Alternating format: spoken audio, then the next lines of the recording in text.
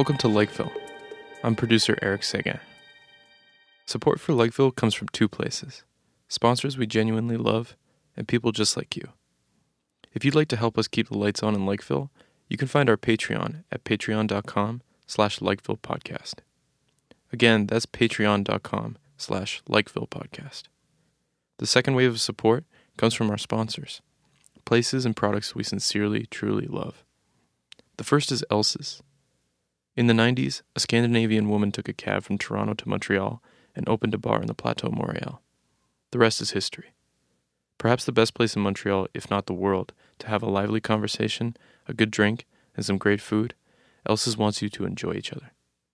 Also sponsoring the podcast is Wiggle Room. Being that it's the city's most vibrant burlesque venue, a night at Wiggle Room feels like a trip back in time to Montreal's rebellious youth. Right across from Schwartz's and other Montreal landmarks, the Wiggle Room promises to entertain on the coldest winter night and the longest summer evening alike. Finally, we receive support from Good Mix, a hearty breakfast mix that really, really cares about your gut health. It keeps you full and makes your body happy. What more could you want in a meal to start your day? You can find links to our sponsors at our website, www.LakevillePodcast.com. Without further ado, here's our host, John Faithful Hamer, introducing today's episode. Welcome to the Lakeville Podcast. This is John Faithful Hamer. Today I'm going to be talking with an old friend, very fascinating guy named Bernard Asagai. Welcome, Asagai. Thank you. It's very amazing. Hey, by the way, I wanted to say, I remember when I first met you, I thought it was because the working class neighborhood that I grew up in Verdun, they still had that sort of custom where you refer to your friends by their last name. So my friends would call me Hamer. You know, they would call. And so I remember when I met you and you go by, because you're Nigerian. Exactly. You're Nigerian and you go by your last name. I was like, I totally get that. Yes, so I've never, to our listeners, I've never called Asagai Bernard. I never called Bernard, exactly. Yeah, when people call on the phone, can I speak to Bernard Asagai? I'm like, oh no, he's not around. You're like, oh yeah, I know you're a telemarketer. So you have such an interesting life in the last sort of 20 years. I mean, Americans are famous the world over for being unilingual. You moved to moved to another country, learned a brand new language, moved to Brazil, learned Portuguese, married a Brazilian woman, and have started a life and made sort of as an entrepreneur in Brazil. So why did you do this? Like, this I don't know. It's like great. I mean, I remember you were really disillusioned with the States, and you were like, the States sucks. I had, and I still do have, many issues with the United States. I love my country. I love my friends, my family. But the United States, politically, in my opinion, they have to do a lot of soul searching. I've always had problems with the States. I've never felt comfortable living in that country, a country I was born in. Yeah, I remember you saying you would always talk about, like, when we were staying up late at night in Baltimore and stuff like that, and talking about. I never thought about that. Yeah, Baltimore, exactly. Yes. And we'd be talking about, and you were always talking about the problems of racism in the United States and everything, and then you said you wanted to just get out of and go to a place that seemed to be better. And I remember saying this somehow to my sister-in-law, who's Brazilian. Yes. And I didn't know your sister-in-law was Brazilian. Yeah. And so I mentioned this, and she just burst out laughing. She goes, "Let me get this straight." I know why. She's like, "Let me get this straight. A black man moved from the States to Brazil to find a better racial climate." I know, exactly. Brazil is definitely not it. Well, let me say that. No. Let me clarify that. I think that Brazil has a lot to offer when it comes to racial identity. They're more accepting, but it depends. For example, Brazil is the most diverse country in the world. I've heard that. The Yeah. largest population of Japanese people live in Brazil, in São Paulo. The same thing goes for a large population of Africans. The same thing goes for a large population of French individuals, Portuguese individuals. So the country Italians, they got tons of they got everything. Exactly. The list is long. And so Brazil, I think when it comes to mixing and it just has many positives. But now to talk about the negatives, the country has a lot of issues as well. Like your sister-in-law was talking about, when it comes to race in certain areas, they have a lot of problems. For example, look at the school systems here, the public school systems. They are divided by race. And when you look at who is being educated, again, divided by race. When you look at economics, when you look at who's really making it in the country, divided by race again. I am fortunate to be here. I am fortunate to have been educated in the United States, public school, private school as well. The same thing at the university and collegiate levels. But for typical individuals, black and white in Brazil, it's very difficult to come out in the same way. Do you get, because I've talked to a lot of anthropologists, like women, and they talk about how, if you're doing research in a community that is extremely, like, gender roles are really, really rigid, and, the men are over here and the women are over here, and you go in as a woman, an anthropologist, you get, because of your kind of outsider status and because you have, like, you have a lot of status because you probably have money and you have, like, things like that, that you get what they call honorary man status. Without doubt, just the perception. I'm wondering, like, as a black man going down to Brazil, do you get a kind of honorary white Brazilian status? Like, like there's all those famous stories about in the Jim Crow South where, when shit was really terrible, if you just put on like an African if you put on like an African outfit, even if you're like from, fucking Boston, if you put on you could go down and you would suddenly, you would get honorary, you could stay in any hotel, people would be very rude, nice to you. So God, I'm sorry. Forgive me. Yeah. So is there something like that going on in Brazil? Yes. That's why I'm interrupting you. Badly. I apologize. No, it's all good. It's all good. You're making me think about, for example, in the States, this is a good analogy between the two countries. In the United States, whether you're in the North or the South, especially in the South, sometimes racism is very thick. It's real. One thing I like about the South, when people don't like you, and when they do. But let's say they don't like you. They don't want anything to do with you, and you know it.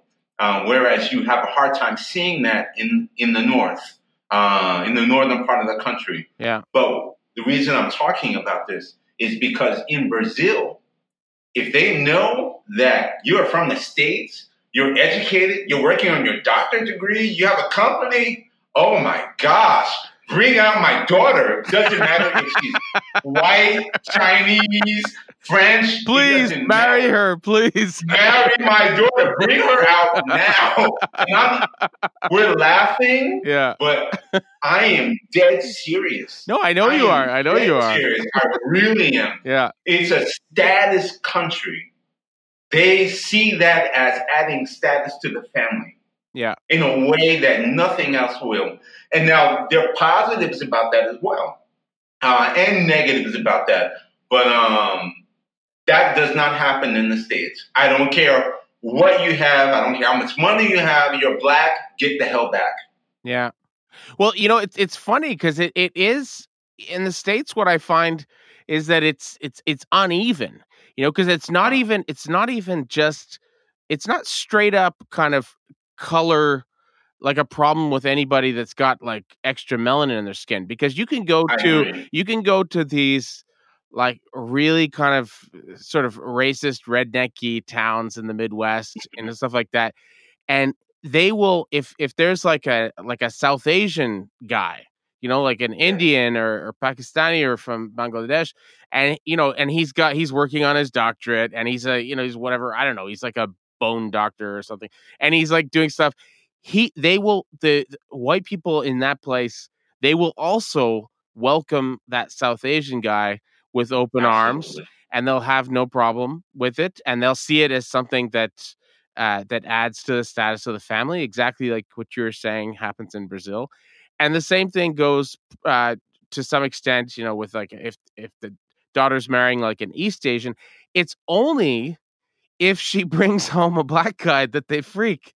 And so it's a very weird, it's a racism, like to say that it's just about color.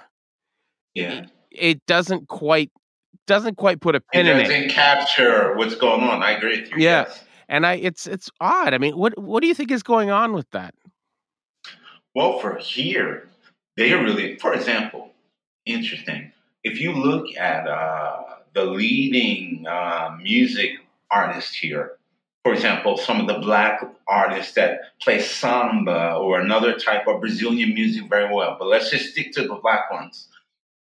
Sadly, what you'll see to garnish status is a lot of them will end up marrying white women. But there's not a marriage. There's a problem when it comes to race, but then there's and status. But then there's also they feel like, they almost see like white women as a prize. Yeah. Well, you must be a real kind of mystery to them then, because you're a black guy who moved down to Brazil and you fell in love with a black Brazilian. Yeah. Well, for example, my wife is working on a master's. Her father's a lawyer. She comes from a great family. Not really. Her father had like 10 properties. It's different. It's weird. And not everybody's that way. Yeah. For example, one thing I do like about Brazilians, and even to say something about the people in the States, especially down south. Down south, like I said, if they don't like you, they don't like you. If they like you, they like you. And it's the same thing many times in Brazil. If they really like you, they really know who you are, and they sense your personality, they see what you do, they like your action. And it's the same thing with people down south. They like you. If they like you, they like you. And it goes a long way. That's what matters to the people. That's what matters more to Brazilian people than anything else that I can say. If you really show them the best of who you are, and they like that, they really like you. They die for you. Mm-hmm.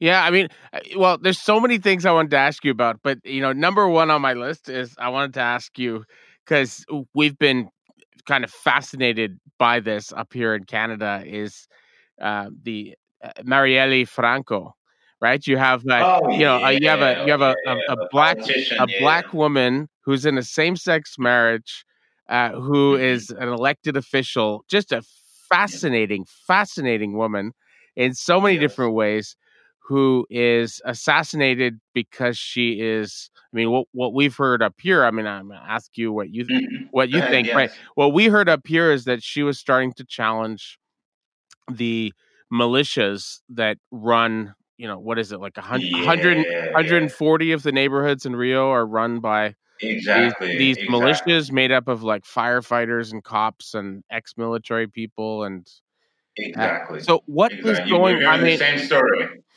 Okay, so for example, what's going on with all that? What brings about that? A good question. One thing that you've been in New York, you've been in my place in New York. Yeah. One thing that you would know about New York City, and I tell my students that I teach, if I dropped you on Fifth Avenue, the first thing you as a Brazilian would be shocked about is the amazing amount of police and security you would see. In Brazil, in Rio, to be more specific, it's very, very rare that you see security. Wow. There are no police. And I really mean that. I mean, I could walk, and I'm on my office is on the busiest avenue in Rio. Seeing a police car, I may see a police car once a week. Yeah, it's the same thing. My buddy Michael is living in Wuhan in China right now, Mm-hmm. and he said the same thing. You know, like they basically, he often goes a week without seeing a police car. He said you often, and I said, well, are they undercover? He goes, no, they're just not there.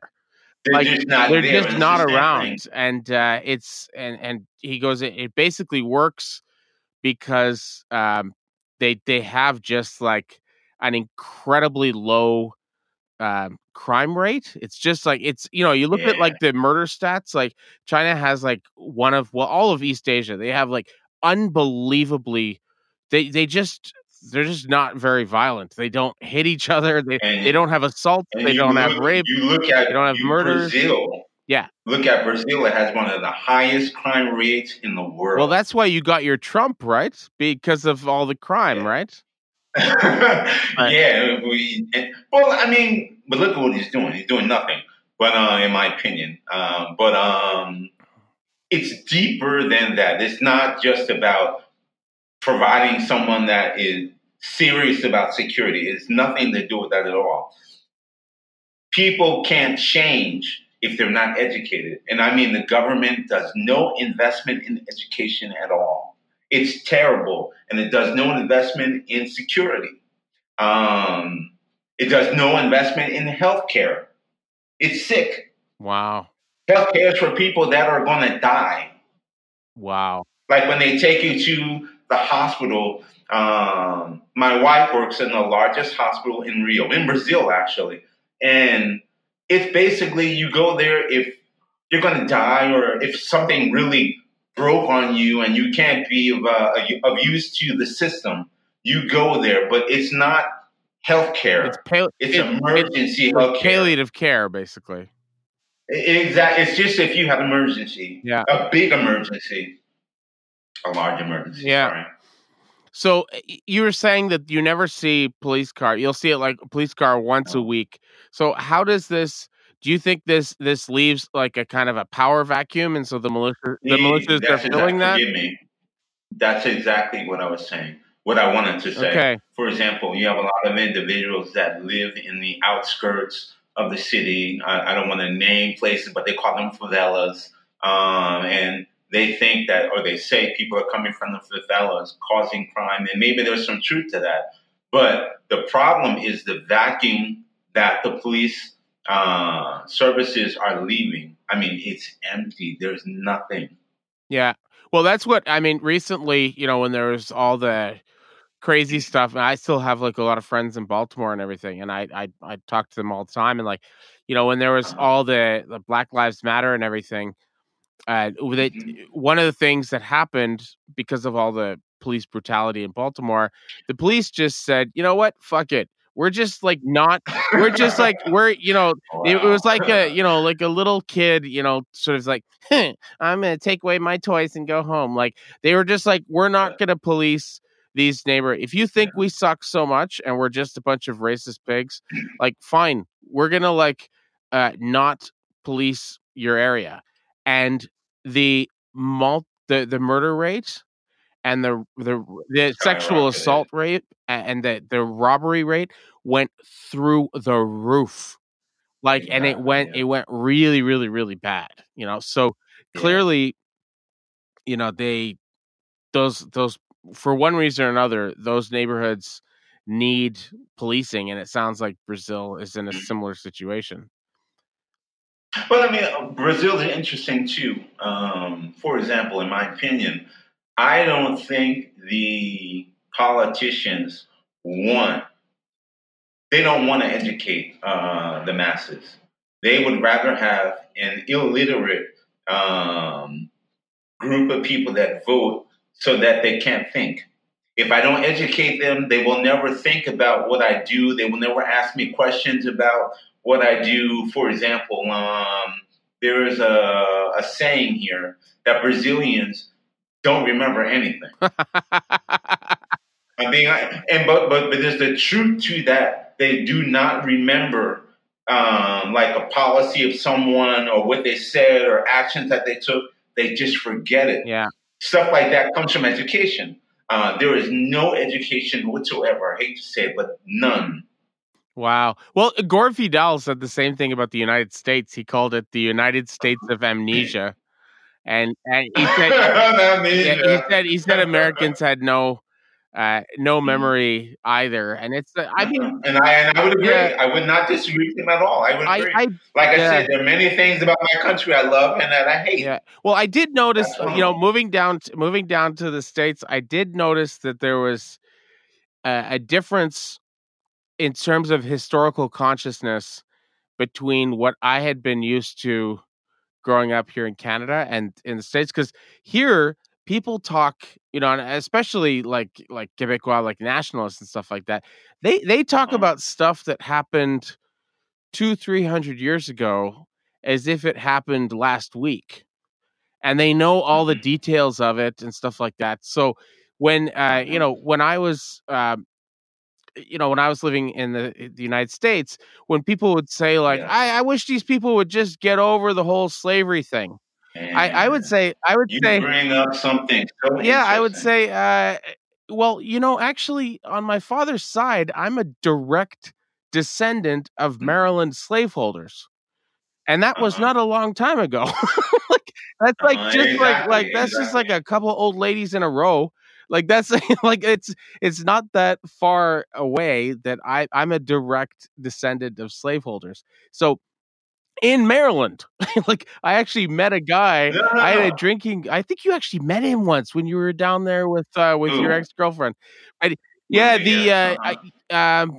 think you actually did meet. Anyway, he lived in my building, but he was a guy that I started that was a drinking buddy of mine, and we'd hang out all the time, and we ended up like this. It came up because his last name was Dorsey, and he's African American, and we figured out because my family on my father's side, it goes back to the Dorseys on the eastern shore of Maryland, and we figured out that probably my ancestors owned his ancestors. So, like, that's not far away. Not at all. Yeah, that's like pretty. But you're making me think, though. For example, one of the issues and challenges with Brazil, for example, in making change and making the society better, is the age problem. For example, Canada, you all have a lot of older individuals in your society. Yeah. That's a problem right now for you all. But for example, in Brazil, do you know the average age of Brazilians? What is it? The average age is 25. Oh my God. Exactly. Of 200 million people, 25 is the average age. What an unbelievable youth culture that must be. Exactly. I mean, like, you can think about that for days. That's amazing. There's so many. When you're that young, you don't have a concept of tomorrow, nor an understanding of what happened yesterday. Wow. And that's what you're dealing with here. When you add in the mix that the government doesn't support anything and they want to keep you dumb, you have a bomb. That's what you're dealing with Brazil. Wow. So what do you think? Why do you think she was killed? Why do you think Franco was killed? I think because of power. I think power, influence, and to silence the voice. Like I said, her, for example, I'm thinking and I'm talking. She was very influential, and she had a lot of followers. And so people see that as a threat. You're showing them how to gain power and support people. Will kill that here. Mm-hmm. Even me, in this country, to lead people and show them power. people would see that as a threat. Those that are in power right now, especially politically, the political class that is ruling the country, they don't have education themselves. Really?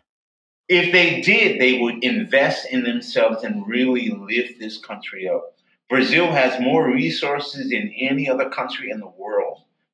And yeah, you like is it? I heard like it's like right now something like 25% of Brazil's exports go to China. Yeah, yes. Yeah, which is For just example, wild. during a trade war in the United States, there is a trade war with the United States and China. Where is China buying its beef from? Before, it was the United States. Where they're buying it from now? Brazil. Wow. Brazil has the largest herd of cattle on the planet. They have one cattle for every person on the planet. I thought Argentina was so. No, it's Brazil. Go do your research on that one. That I do know. They have the largest herd of cattle in the world. That's wild. It's crazy. And that's all basically what part of Brazil is most of the cattle farming done? Oh, wow. Now I have to research on that one. But I believe, I want to say in the north, but I know it's a large area. The cattle herders are everywhere in the country. Brazil is a large country. Oh, and there's a lot of empty space. Yeah. It's massive. And I mean, just like, it's funny, I just finished reading this book by Graham Hancock called America Before, and he talks extensively about the Amazon rainforest, and he says that how, everybody says that, you can't support large populations in the rainforest because the soil's so weak, but he talks about the ancient peoples of the Americas. They came up with this amazing stuff called terra preta, which is like this black earth. Yeah, exactly. Yeah. It's like this sort of, they called it like Indian black earth or something like that. And it was it was basically made by these. It must have been a very sophisticated civilization that made this, and they had soil technologies that in many ways seem to far exceed our own. And Send me the name of your book. I want to read it. That's cool. Yeah, it's really freaky. But this stuff, it's even thousands of years later when they find like piles of this earth, and this is completely man-made earth, because the regular rainforest soil is unbelievably weak. That's why if you like rip down a bunch of rainforest and put some soybeans, the soil is completely exhausted in like three or four harvests. It's useless soil. But there are this terra preta which was built up, and in some places, a lot of the Japanese places actually have, like in Brazil, have 10, 20 feet of this terra preta. And this stuff, you can take like a bag of this stuff and just put it on some land that is completely dead, and it will bring the land back to life like magic. You can grow anything in this shit. It's like unbelievable, right? But I mean, you remind me of a story that I heard when I moved down here. And they were talking about Brazil, and we're talking about colonization, and they were talking about how when the place was colonized, when they were talking about the country, send farmers, send people that really not plant, because in Brazil, you can drop any seed, anything grows. And that's one thing I can say about the country. Anything grows here. Anything grows here. It's not surprising that they have so much natural resources. Anything grows. Wow. And what is life like there? Like in terms of the pace of life compared to like other, I mean, you've lived in a bunch of places, but like what is the the pace of life like there? That's an interesting question. That's an interesting question because the pace of life, even in the States, has changed so much. I've done a lot of research. Of course, I've studied in New York. But even what I know from the 90s in New York up to the 2000, it's so different now. I mean, there's a lot going on. There's a lot of poverty. There's a lot of homelessness. Same thing in California. I mean, it's unreal. Yeah. And so that's a very difficult question to ask, given the way the economies of the world right now are really in flux. They're in flux here too. That's why a lot of people are living in favelas. Believe it or not, people have been kicked out of like middle class areas and are actually living in places like favelas because they have no money. Wow. So, but like for somebody like you, who's quite has been very successful and stuff like that. What I find, I guess what I'm trying to get at is that what I find is that most of the successful people I know in the United States are miserable. They're working, they have a lot of money, but True. they're basically money, like but they're working they're like highly paid slaves. Like they're working I understand. like, it seems to me like if you make some money, the first thing you should try and do is like have more leisure time, sleep in, be able to take naps, hang out with your family more. But it seems like you'll meet people who they've been very successful, and yet they're still working like a dog. I mean, they're working like 70, 80 hours a week, just driving themselves into the ground. And I'm just wondering, like, if that kind of like work obsessed culture has filtered down to Brazil. Yes. Really? Yes and no. No. Not the same. Not at the same level. I'm thinking as I'm talking to you. I almost think that people in the States sometimes are trying to be millionaires. I don't know. They work all day long and they never think about, why am I working? Yeah. What am I doing? And they also don't have an important connection to family. That's one thing I can say about Brazil. Your family is very important. Even when you get married, the ring is called an aliança. The alliance is not just between two people, it's between two families. And That's it's amazing. even greater than that. Your extended families, your extended family. It's families are very important. That's what they call it, an aliança? Aliança, yes. Aliança. That's amazing. Yes. Yes. I know. I was the only nerd that thought about it, but yeah, the alliance. Yeah. But I enjoy it. I enjoy the people, even when you see people that have a lot of money, people that have no money. There normally is still I don't know. There's still some type of a Brazilian identity, irregardless of the money. This is who I am. I'm still somebody. It doesn't matter. And I don't feel that I have the same, I don't see that way in the States. Yeah. It's funny. I live in my neighborhood here in Montreal is a largely Portuguese neighborhood. And there's a lot of people came over here after the military dictatorship took over in Portugal in 1975, and so there's a lot of Portuguese here. And are they family-oriented people? Oh yeah, big time, big time. Yeah, exactly. But what's interesting is they all came over from Portugal, but we've had in the last 20 years. There's been a lot of people that have immigrated to Montreal from Brazil. And what's interesting to me is that the Brazilians, regardless of any other kind of factors, whether it be like race or anything like that, the Brazilians immediately kind of hook up with the Portuguese, and the Portuguese are like, love it. So they're all like they're kind of one community. And you know why? Why? Language. That's it. It's just the language. Language. Sem dúvida, as they say in Portuguese, without doubt. No doubt at all. Language. Brazilians are very much a language people, and without the language, you're by yourself. And so, and not just Brazilians. I have friends that are Portuguese too. It's very, very, very important. You're in New York City. When I was at Columbia, meeting people that were from Portugal and being able to speak in the same language that is native to them, it's like they were at home. Brazilians are the same way when it comes to the language.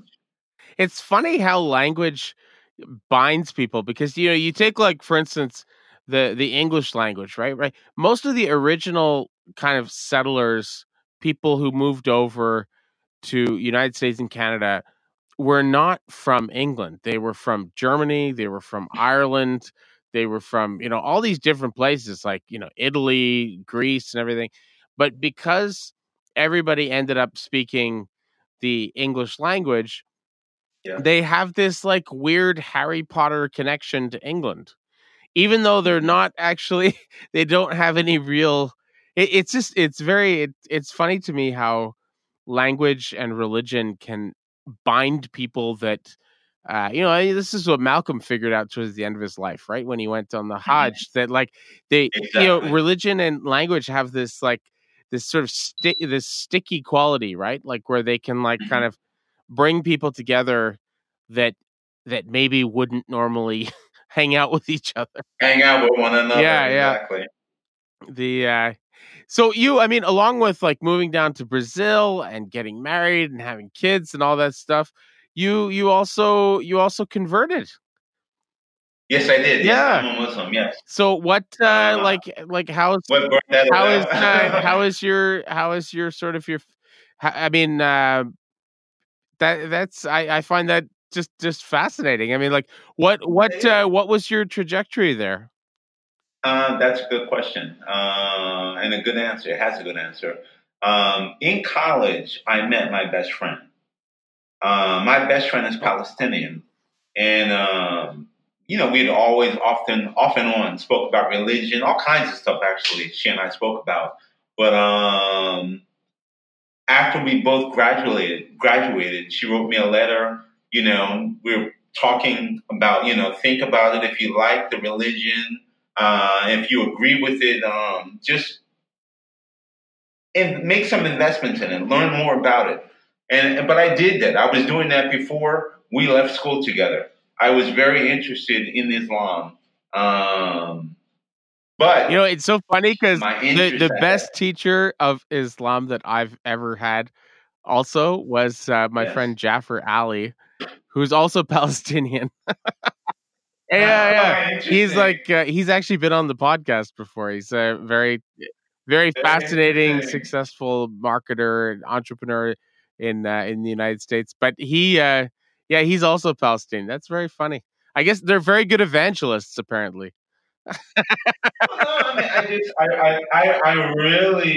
met her. I met her mother, of course, her father. I just really liked her. I liked her way of life. And it's one thing that led me to Islam. I love Islam. I love the way of life. I remember the way my life was years ago, and I am very happy with my life now. I hope to live long, but if I have, when I close my eyes, I will be very happy doing. Did your wife convert too? Changes. Is she? No. My wife is a Catholic. I never tried to convert. I can't imagine you doing that. You want to do it? You do that if you want to do that. And basically, that was the same thing that happened to me. You do it if you want to do it. My wife is a Catholic. I am a Muslim. I became a Muslim after I married. Oh, wow. It was something that, I became a Muslim after I married. Yeah. A year after I married. Yeah. So was she like, I'm going to rethink this, or? Yes, she was. Yes, she was. But no, literally, yes, she was. But even certain things, she had to really rethink. Listen, the way I am now is the same way I was when I met you. Nothing is really that different. What do you see that I'm doing differently? Am I treating you differently? I'm not making any major changes. Changes to me personally, but even those changes are not major. This is a process, and that process has been in play before I even. No, I've heard the same thing from so many people. I mean, like, most recently from a friend of mine. I probably shouldn't say her name, but she, let me say one thing to you. Yeah. You know who really started that? Who really started that and really made me think about making that change? Is actually someone that you know. She would never know this. My ex-girlfriend. No way. My ex-girlfriend had a book that I had in my room on Islam that I took out of the library at Rutgers. And she read the book. Is this the Karen Armstrong's book? Yes, they were talking about the same person. Oh my gosh, she recommended that book to me too. I read it. It was so good. Her biography of the Prophet. I want the book. Give me the name of the book. I want the book. I want to read it. Yes, I'm serious with you. That's an amazing book. She told me I could do this. I'm like, are you serious? And I never thought anything about it until I began to study myself. Mm-hmm. Well, and once I began to study, then I made the change. Well, the friend. It's funny because the friend that I'm thinking of has exactly the same name as your ex-girlfriend. but anyway, she said her dad was he was very abusive towards her mom, and he was kind of a drunk, and he was always like cheating. He was just kind of like a jerk, and he basically decided this was in his early 30s. He decided to sort of take his life more seriously and he converted to Islam, and it was just like the best thing that ever happened to him.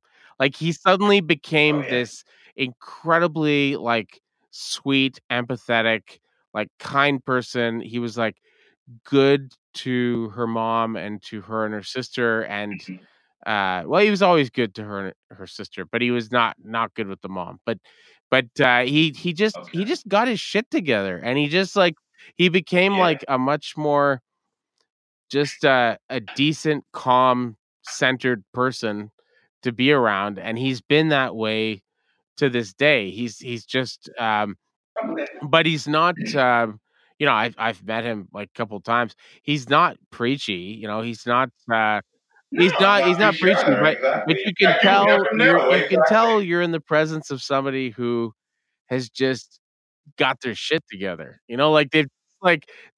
They're centered, and they know what they're supposed to do, and they're taking care of business. It's nice.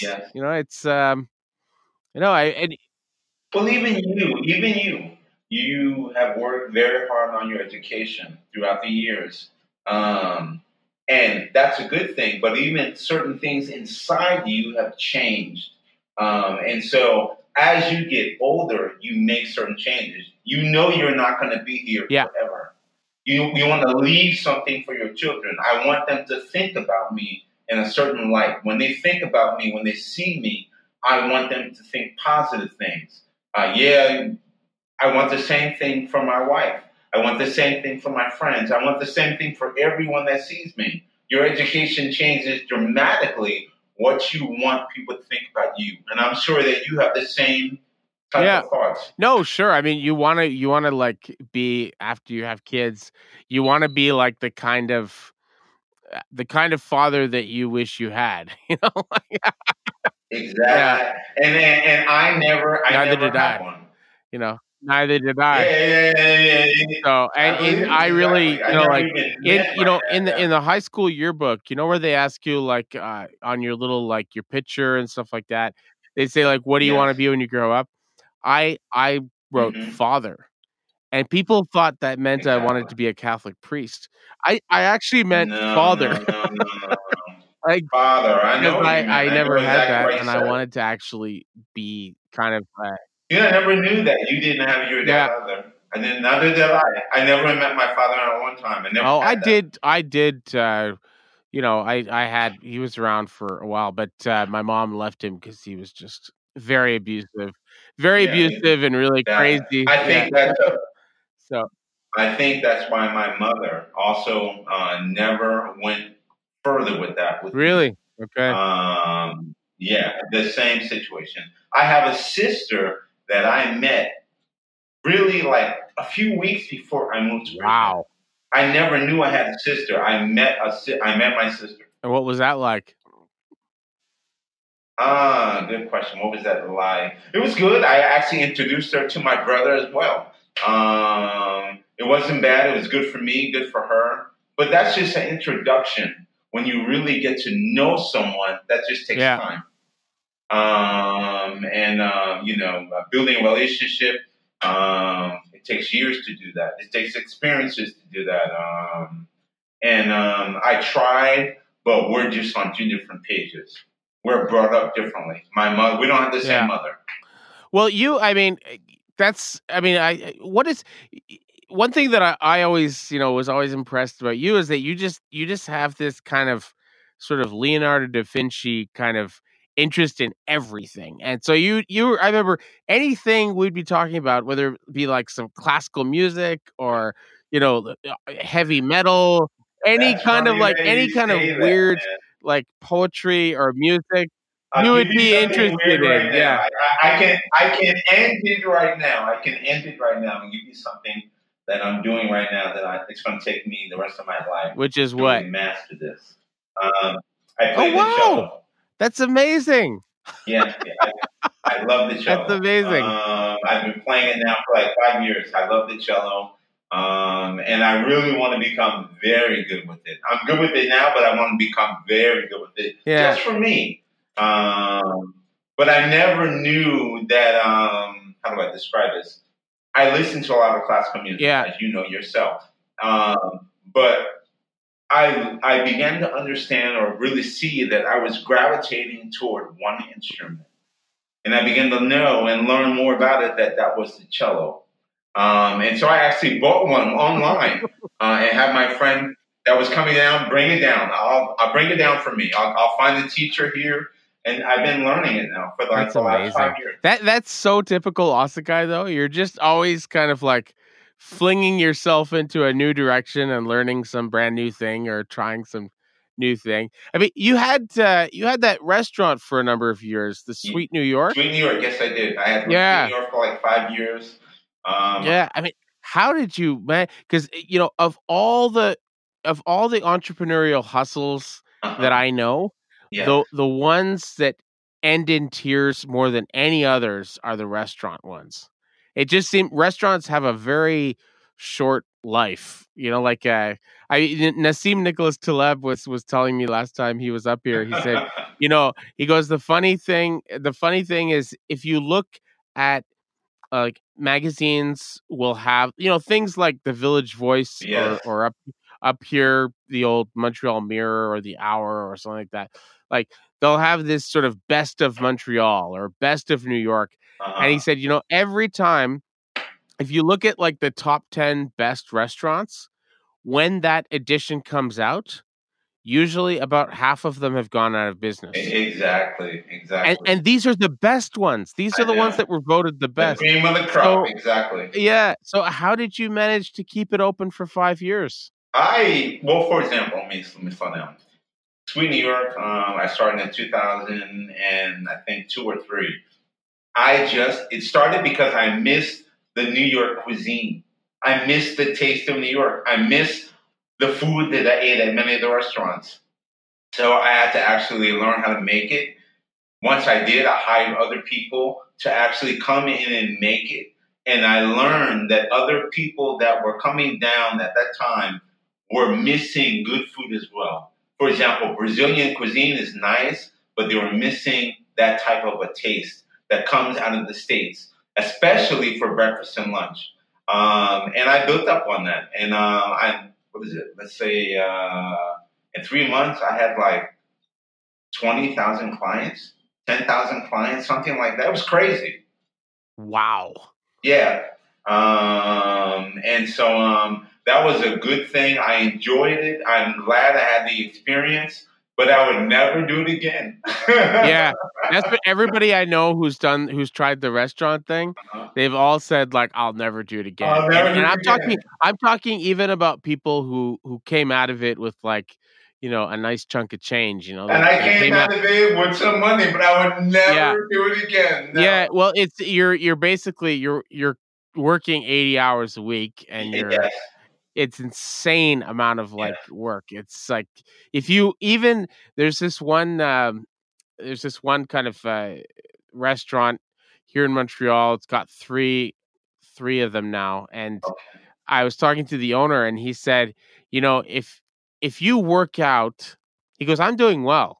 And he said, but if you work out like what my hourly rate is, he goes, I'm actually making about like after all my expenses and taxes not making and everything. anything. I know what you're saying. He's like, I'm making like about $20 an hour. Yeah, because and I'm one of the most. I'm one, yeah.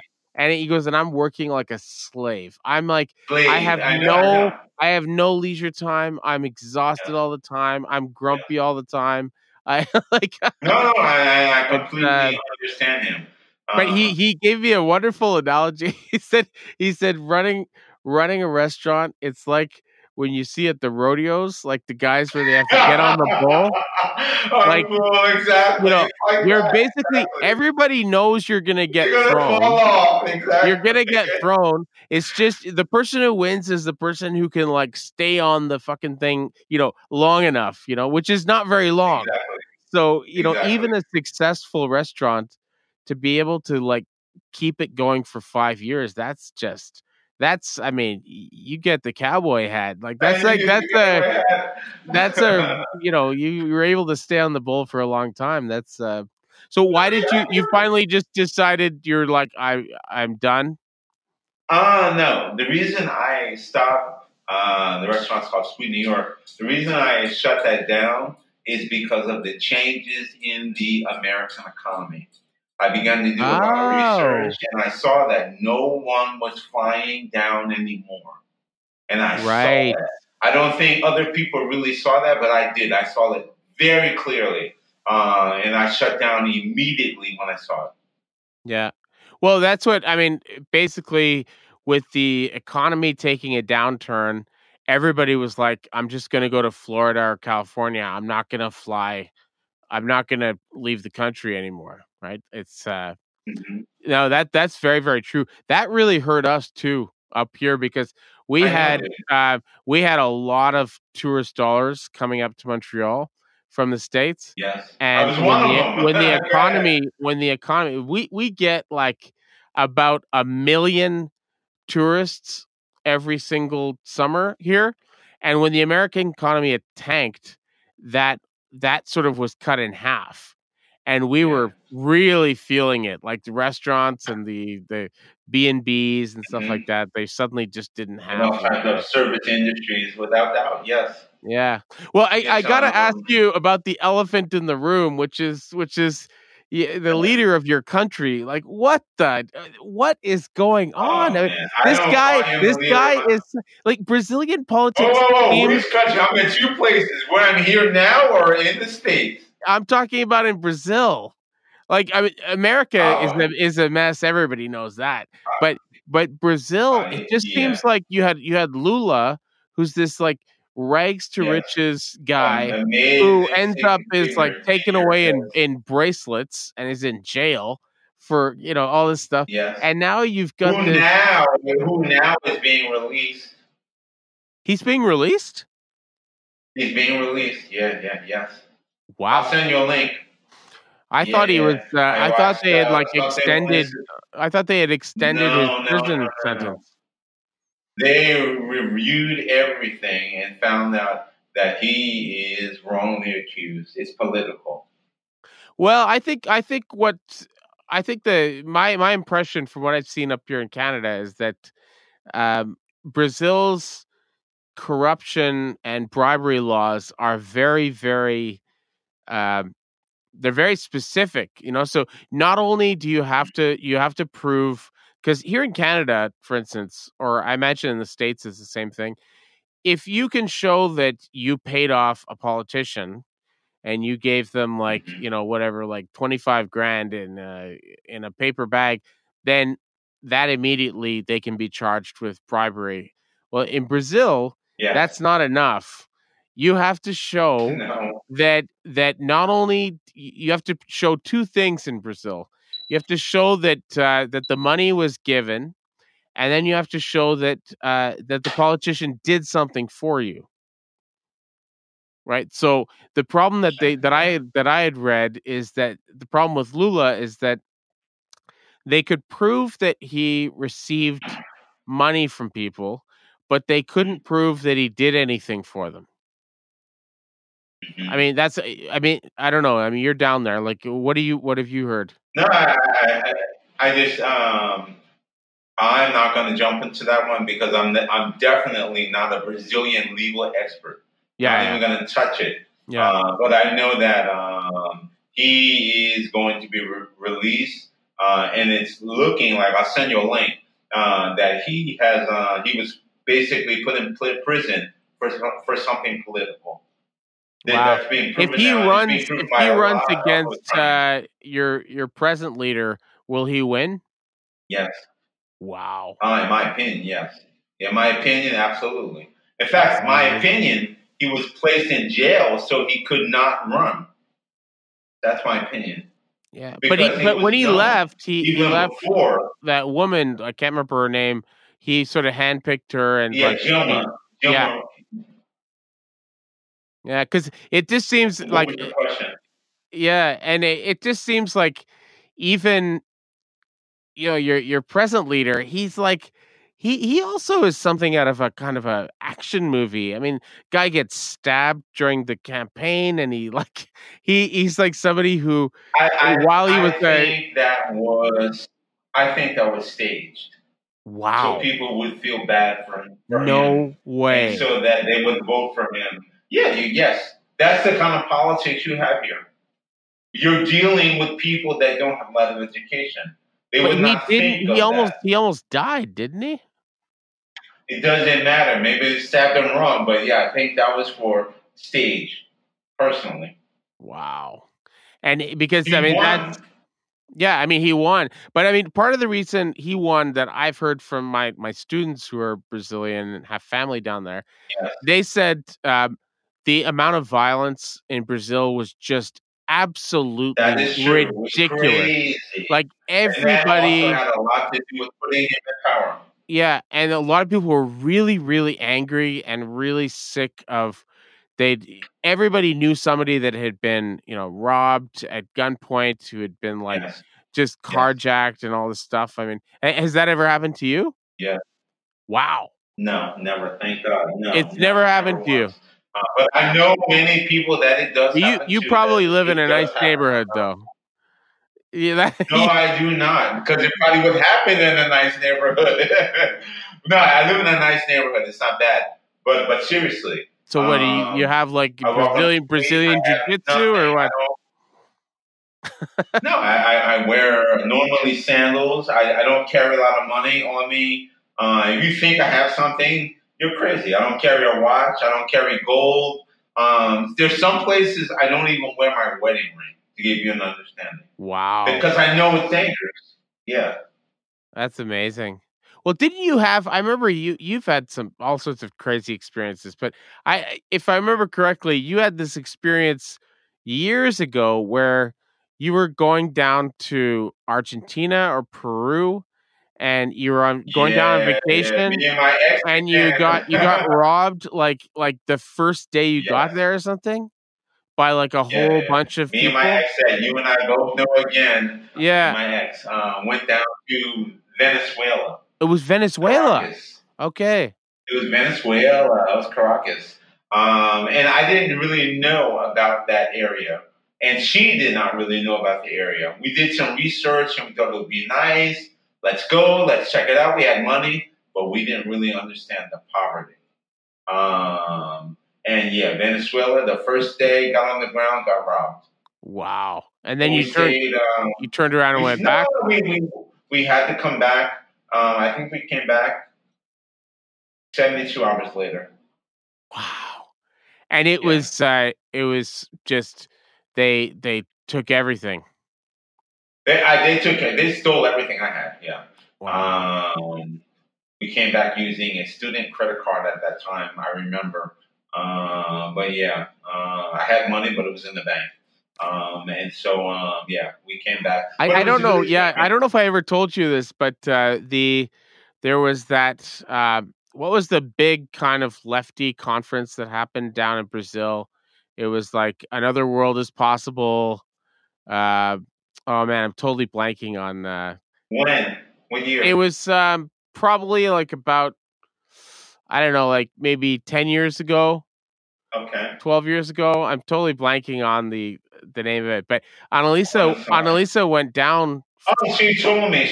Yeah. Yes. And yes, she went down for it, and she got with a bunch of other people. They got basically held hostage and robbed. She didn't tell me this. Yeah. No, they they like, I don't know what happened. You didn't tell me that. Yeah, no, they were staying in like, because it was such a massive conference, people coming from all over the world, and it was basically supposed to be kind of a social justice-y answer to the Davos world. They called the World Social Forum.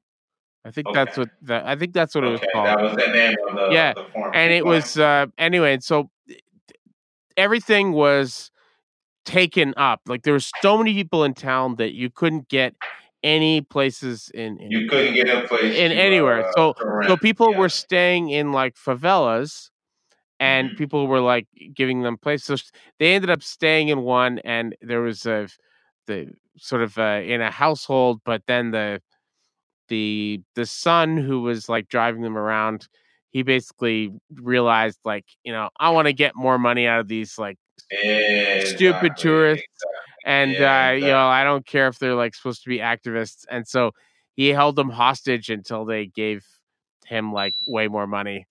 And but she was just, she went to Carnival in Rio. She did all this, she had a good time, but she said like the amount of criminality was just mind blowing. It's unreal. It still is this way. They voted for, I'm gonna be nice. I'm not gonna call the guy a monkey, but they put this guy in office. Of course, nothing has changed. He was not going to change that. Things are still bad. He couldn't make those changes. His policies would not make those changes. Another set of policies would be needed to make things be different on the ground. But it's bad, man. It still is bad on the ground in this place. I love being here, but I will say one thing. I can't see staying here another 7 to 10 years. So, do you imagine, where are you going to go next? Like, why don't you come to Canada? Come here. No, I would love. That's funny that bring your family up here. No, I just applied online to Canada 2 weeks ago. Awesome! Oh my God, that's so awesome. I'm not joking with you. Yeah. There are things I like about Canada much more than I do with the States, especially when looking at the educational opportunities for my children. Mm-hmm. I have a son. My son is 9. My daughter is 14. And I'm trying to look forward. And Brazil is not it. Yeah. It's not happening in many ways. Well, I know you're going to go to Toronto, but I hope you come to Montreal. I love Montreal. No. I've been to Montreal many times. I know you have. Yeah. But that's awesome. Yeah. So you would never go back to the States, eh? No, I'm done with that. As they say in Portuguese, cabo. Yeah. It's over. You're done. Yeah. That's amazing. And to be honest with you, it's sad. Yeah. You totally called that Trump thing, though. You totally called that. I remember you saying, like years ago, years before Obama, before Trump, you said, eventually this is going to come to a head. And when it does, you're going to see that this country is exactly what I say it is. And they're going to they're going to elect somebody who's just a straight up really kind of. Yeah. And it's sad. That guy went to my school. What? No. New York military captain. You both went to the same military school? Same school, yeah. And Obama and I went to the same school, Columbia, yeah. That's amazing. But, it is. But, yeah. Really, what a sad world. Yeah, I mean, the With crazy thing, I mean, there's so many crazy things about Trump, but the one of the crazy things about Trump I find is that I I don't, obviously I can't see the man's heart, like I don't know him, yes, but I sure. don't think he actually is a racist. I think he basically just like sort of played to that crowd, which is almost worse. It's almost like to be that cynical, to be that sort of like, I'm just going to like play this. I'm gonna sort of sing this. I'm gonna Exactly. Yeah, sing this song to get these votes or to get this support, exactly. because I don't get the impression that like what you were saying about the difference between the South and the North and stuff like that. Uh, Mhm. I've talked to, well, Annalisa's met Trump twice when she was living in New York, and I know people Uh-huh. who've had interactions with him, and I don't think, look at Omarosa, right? Like she, even in her book, she says, which Annalisa and I read, Omarosa, she says, I actually don't, I never got like a weird feeling from him ever, and I hung out with him all the time. Mhm. I never Yeah. got like a vibe that he was actually, she goes, which makes his appeals to white nationalism so much Yeah, more yeah, yeah. gross.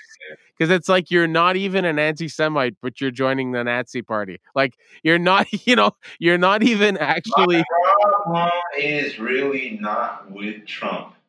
It's with the people that voted that man in office. Yeah, But at the same time, I don't think that they will do that again in the same number that they did previously, really. or at the same time. I really don't think things are changing now. Yeah, I think the real issues that people really need help with, people are really beginning to think about, and this is not the guy to help me with this. yeah. Have you heard of this book?